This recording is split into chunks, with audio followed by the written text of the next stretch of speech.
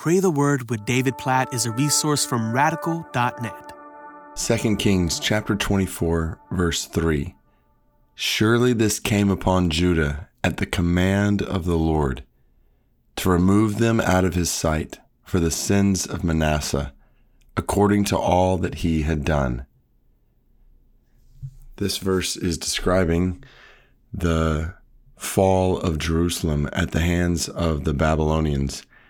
And what's really interesting about this verse is how God is showing us in his word that ultimately this came about as a result of their sin against him.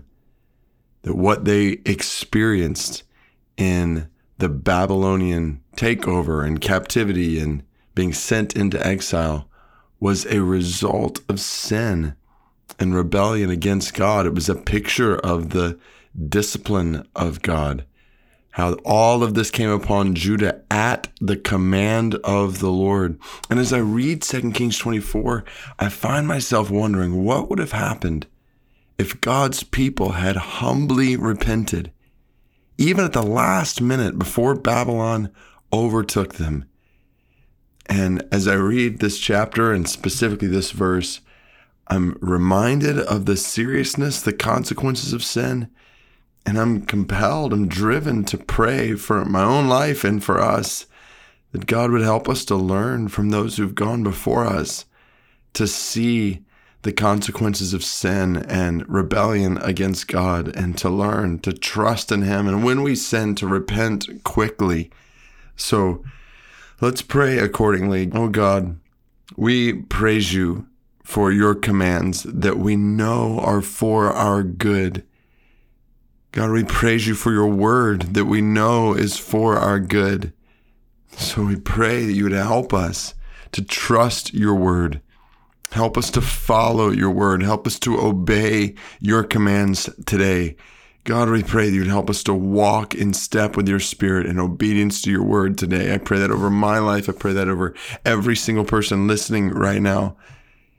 And God, should we disobey you in any way in our thoughts, our desires, our words, our actions, God, not do what you are calling us to do, or do what you are calling us not to do, whatever it might look like. God, we pray for swift conviction of spirit, God, for soft hearts that confess sin quickly and turn from it, that don't continue in it as your people did all throughout the Old Testament, and specifically here in 2 Kings chapter 24, and experienced your discipline and the consequences of their sin for it.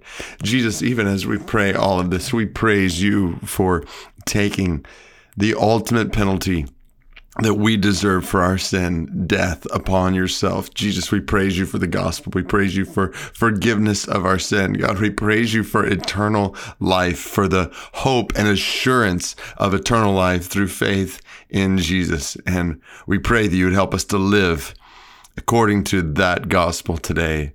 Help us to live in a manner worthy of the gospel, walking in obedience to your word and experiencing the abundant life that you have made possible for us. God, help us to live in a continual state of repentance, turning from sin and trusting in you in every facet of our lives. We pray this according to your word in 2 Kings chapter 24, in Jesus' name. Amen.